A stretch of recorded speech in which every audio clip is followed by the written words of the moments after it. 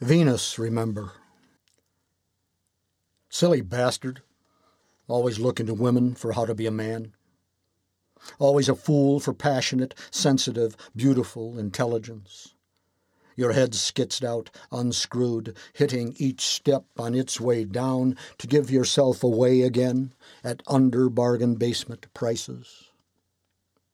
Fucking mama's boy, always ready to sacrifice yourself to precepts and concepts and more lost causes. Off on the spur of the moment into ancient history, the big bang of time and matter twisted into a sentimental cosmic romance with you and your screwy desires as the punchline. Or future tripping, the promise of promises built on a smile, a friendly gesture signifying only that, except in your imagination, as if the 7 types of ambiguity are all there is. For nothing. Again. All right.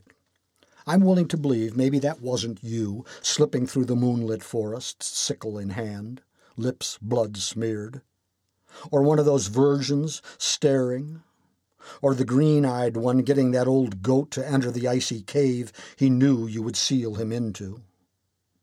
I'm willing to believe almost anything. Psyche's lamp, Eve's apple, the veil of Isis, Kali's grin, dying, dead, buried, but then his face turned up again on every man you might have found yourself wanting. Pieces scattered around the seascape, washing up all except one to your ankles, braceleted in red tide. The axe to the old man's throbbing forehead, releasing the bronze-armed maiden, armor-plated brainchild whose mother he'd swallowed whole, like father, like son, to keep her from birthing an heir.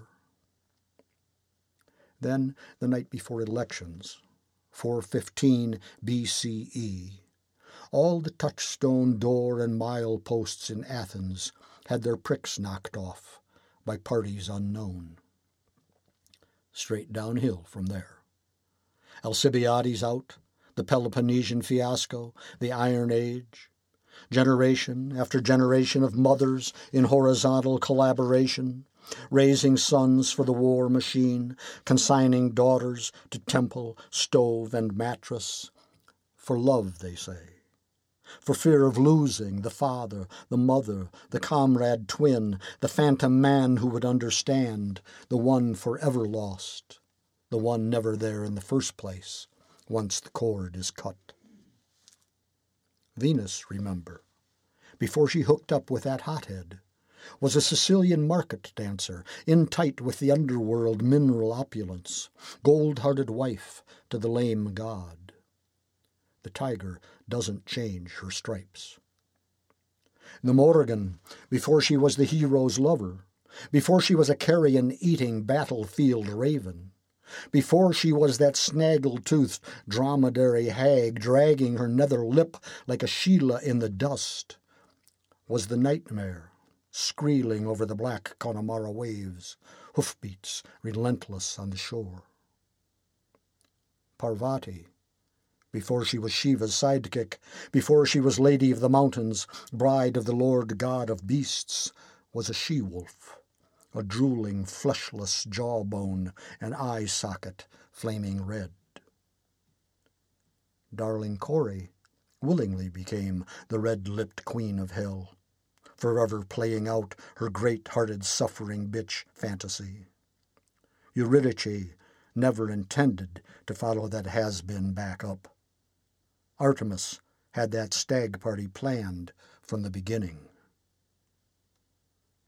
Behind us, in our cells, on death row, stand our ancestors. Big, simple, righteous, not at all amused by our antics, beliefs, or alibis.